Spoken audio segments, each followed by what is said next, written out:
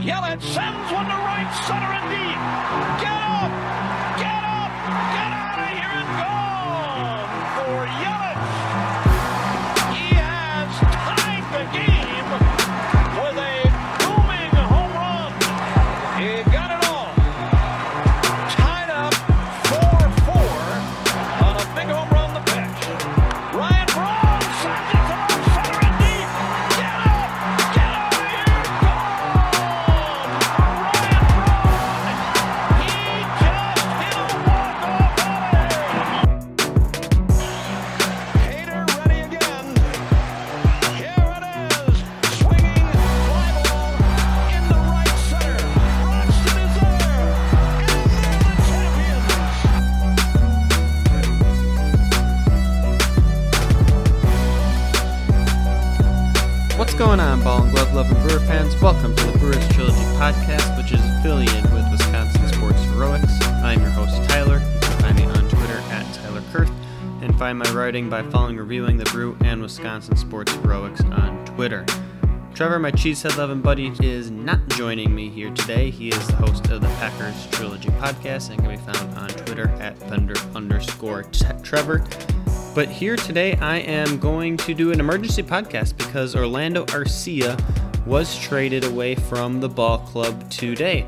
And it was very, very shocking when I learned that he was A, traded to the Braves, and B, this early in the season. So, two very shocking moves there for me. This is not your typical time where you see trades going down. Apparently, it was rumored that the Braves had been interested in Arcia in the past, and David Stearns just found a deal which he could not pass up, apparently, and pulled the trigger today here. At that time, they were just 4 games into the regular season, so they get 2 pitching prospects in return out of the Braves organization, one of which was the number 12th ranked prospect in the system. Most of this went down in the early afternoon here on Tuesday, April 6th. And it really came out of nowhere. It's your typical Brewer type move where all of a sudden it's like, oh, they're in trade talks. And then like 20 minutes later, boom, the trade is official. And then players' names are being announced. But for me, it was a really rather weird way to find out. I ended up working through the lunch period. So I don't even know like when these rumors first came out today at all or anything. But didn't get a chance to check the Twitter machine at all or anything. And at the end of my workday at 4:30, I was leaving and getting ready to go to my second job and decided to check Twitter in between as I was walking out to my car and pulled up my Twitter notifications, and I wanted to clear those out and naturally scrolled to the bottom one. And my good buddy Nate on Twitter, all it says is, at Tyler Kurth, Brewers trade Arcia to Braves. And I'm like, what? Like, no way, that can't be real. So naturally I go look up what Adam McCalvy said and what the Brewers website said, and I'm like, he wasn't kidding. So apparently Nate was on the ball.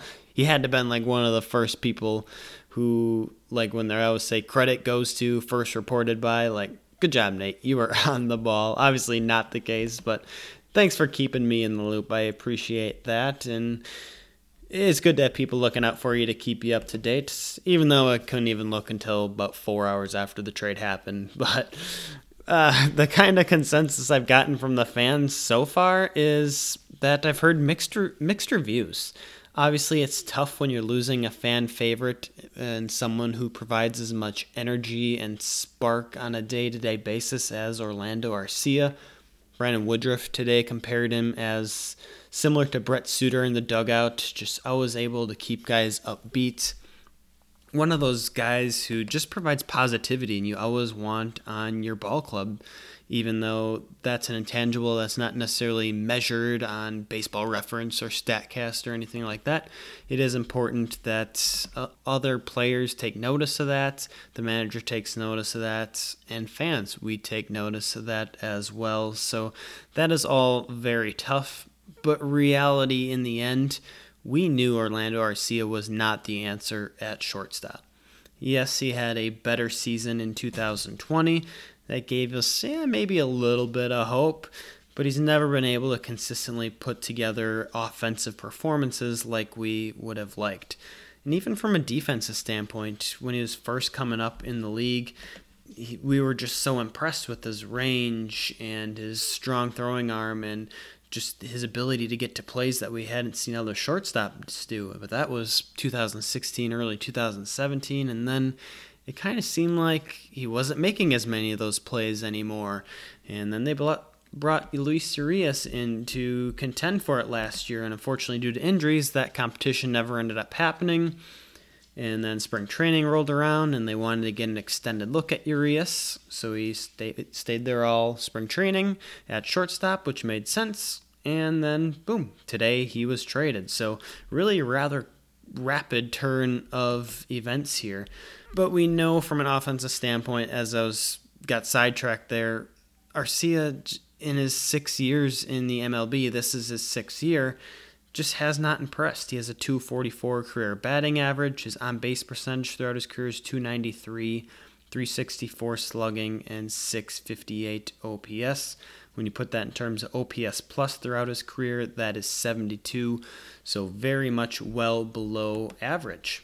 So then the question becomes, well, was this a good trade for what they got in return in terms of the two pitching prospects? So we'll dive into them here a little bit. They're both right-handed relievers, Patrick Weigel and Chad Sobotka. Not going to pretend to know if I pronounce either one of those right. I just learned about both of these guys today, much like most of us did. But Weigel is the Braves, or was the Braves' 12th prospect according to MLB Pipeline. He was a higher rated prospect, has had a history of Tommy John, has the stuff to start, but long term it kind of sounds like how his command plays out here is going to depend upon what he ends up becoming. Sounds like he might be on the fast track to a reliever, but he's a very, very good option to have out of the Brewers bullpen. He does have an option left, so he would be able to be shuttled back and forth here this year in particular if the Brewers do indeed decide to call him up to the majors or not. Then the second pitcher was Chad Sobotka. He spent parts of each of the last 3 seasons in the Braves bullpen. 2018 was that first season. It was really good that year, and then kind of faltered in 2019 and 2020. So definitely looking for a rebound there out of Sobotka, but like I said, he has options as well too. And then if I break this down a little bit further here, I'll bounce back to Weigel again here. He is just 26 years old. His grades, according to MLB Pipeline, he has a 45 grade overall. His fall is graded out the highest at 60, 55 on the slider, 50 curveball, 50 changeup. And then Sobotka, who is going to be 28 this summer, like I said, has been in the bullpen. He has 50 career total appearances, a career 5.36 ERA, a FIP of 4.92, as an above average fastball, average slider, and a career 28.8 K percentage. And is one of those guys who possesses a really high fastball spin rate. So when I say an above average fastball, that's where it comes in. The Brewers like their high spin rate guys, and Sobotka definitely fits that bill as one of those players. And looking towards what this means for the Brewers roster and playing time going forward right now, well, obviously this means Luis Urias is going to be the man, especially for the short term. You heard me rattle off Orlando Arcia's offensive stat line earlier. He has to be better. And Luis Urias is graded out as a prospect, was supposed to be a much better hitter than Orlando Arcia was ever viewed as. But he just hasn't found that success in his very limited MLB experience here in Milwaukee in particular. Obviously, this is a very, very small sample size. Urias is batting .227, has a .303 on base percentage, a terrible .286 slugging, and then a .589 OPS. When you put that to OPS plus, it is 61. And then when you combine his Milwaukee stats with his stats with the Padres in their organization, it's a lot of the same. 223 batting average, 313 on base percentage, 317 slugging, 630 OPS, 71 OPS plus. So that OPS plus there, very similar between these two guys. Obviously, Orlando Arcia has gotten a lot more of at-bats and a lot more experience in that regard. Luis Urias is literally just cracking the surface still here. Throughout his 4-year career, he's only logged 434 plate appearances. That's not even a full season if you're an everyday starter. So a lot to be found out about Urias yet. And that's kind of like the scary part. Like, what if Luis Urias does not pan out here this year? What if these dreadful stats continue? Like, the Brewers are going to have to do something at shortstop if that's the case. And yeah, sure, it was kind of nice to have Orlando Arcia as that security blanket, but like I said, we knew he wasn't the answer, so I get why they ended up making the trade. But now you look deep into the farm here and you're like, well, who are they going to call upon if we need another shortstop all of a sudden? Bryce Terang, I think, is a few years away from getting into the MLB. He needs to develop more in the minors.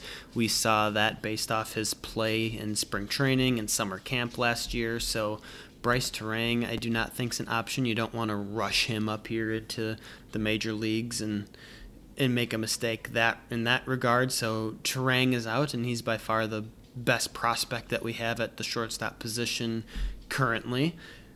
So then it's like, okay, who else do you have? I mean, Daniel Robertson's currently on the 40-man roster. Do you really want him playing an extended time at shortstop? No, he's a good utility guy, and I think that's where he should end up playing. You take a look at like some MLB-ready guys in AAA, Zach Green and Pablo Reyes, but Green's more of a corner infielder. Reyes can be a kind of more utility type guy, spent a lot of time at third base during spring training.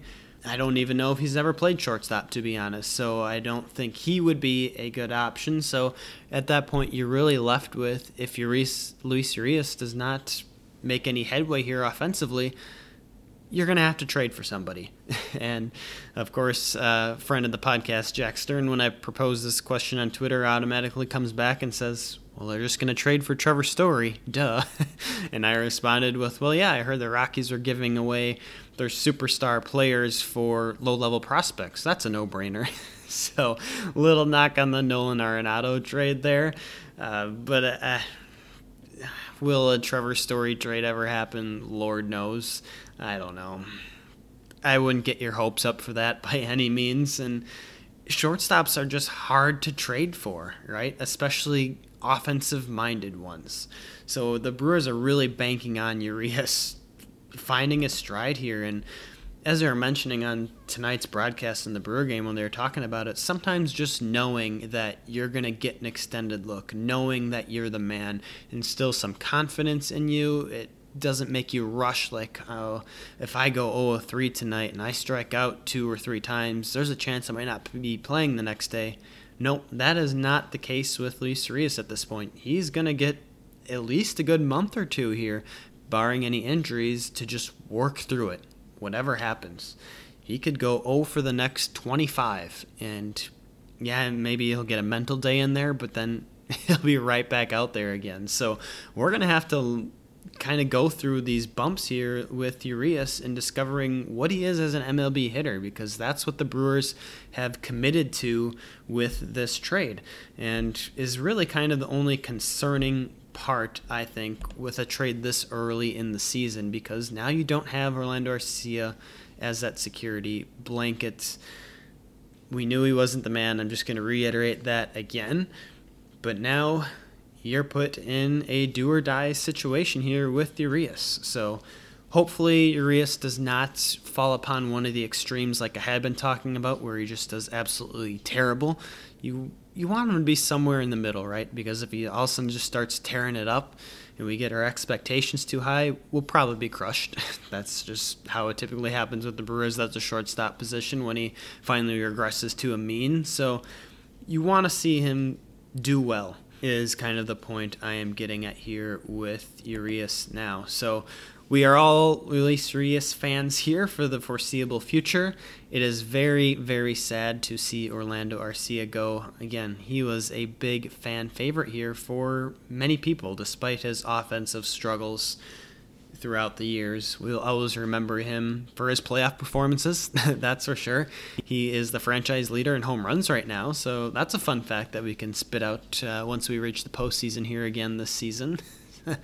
Not to jinx ourselves here or get ahead of myself, but I'm always optimistic like that. So definitely lots of fun takeaways from Orlando Arcia. I think if I had to pick one play that just stands out the most to me, oh man, some of his playoff performances stick out to me, but there's a play, it would have been in like 2017 maybe, back when Corey Knebel was racking up a bunch of saves in a game against the Pirates, where he just displayed tremendous range going to his left on a ball that was hit up the middle, and that was going to be the winning run or the tying run for the Pirates at that time, and Urias just full out sprinting for it, is able to get it, does a full 360 spin, and I believe it was a one-hopper he threw to whoever was playing for his base at that time. It was Thames or Aguilar, or whoever it was. That play I actually made one of my top 10 plays of the decade when we were doing that. So that play sticks out to me, and that just kind of shows you the things we will miss with Orlando Arcia on each and every given day. He can still turn heads like that with his defensive play, and yes, sometimes with his offensive play. But I saw already that the Atlanta Braves optioned him to the alternative training site, so that was really kind of confusing. But he'll be one guy that we'll want to watch, and we'll probably see him again, especially now that he's staying in the National League. Definitely will be a guy who I keep rooting for, despite him not being in a Brewers uniform. But that is going to wrap us up for this emergency podcast here. Let me know some of your favorite Orlando Arcia moments. Hit me up on Twitter, comment when I post out the podcast here. Would love to hear them, because we're all deep down inside slightly devastated that he is now gone. If you were just not a fan of his offensive game, yes, then you're not terrified, or you're not sad or upset that he's gone, but you'll still miss him. I know you will. So let me hear your comments on him. Again, this was an emergency podcast, so I will have my normal series recap with the Cubs coming out. That will come out on Thursday morning once that series wraps up. So make sure you are staying tuned for that, and I will talk to you later, Brewer fans.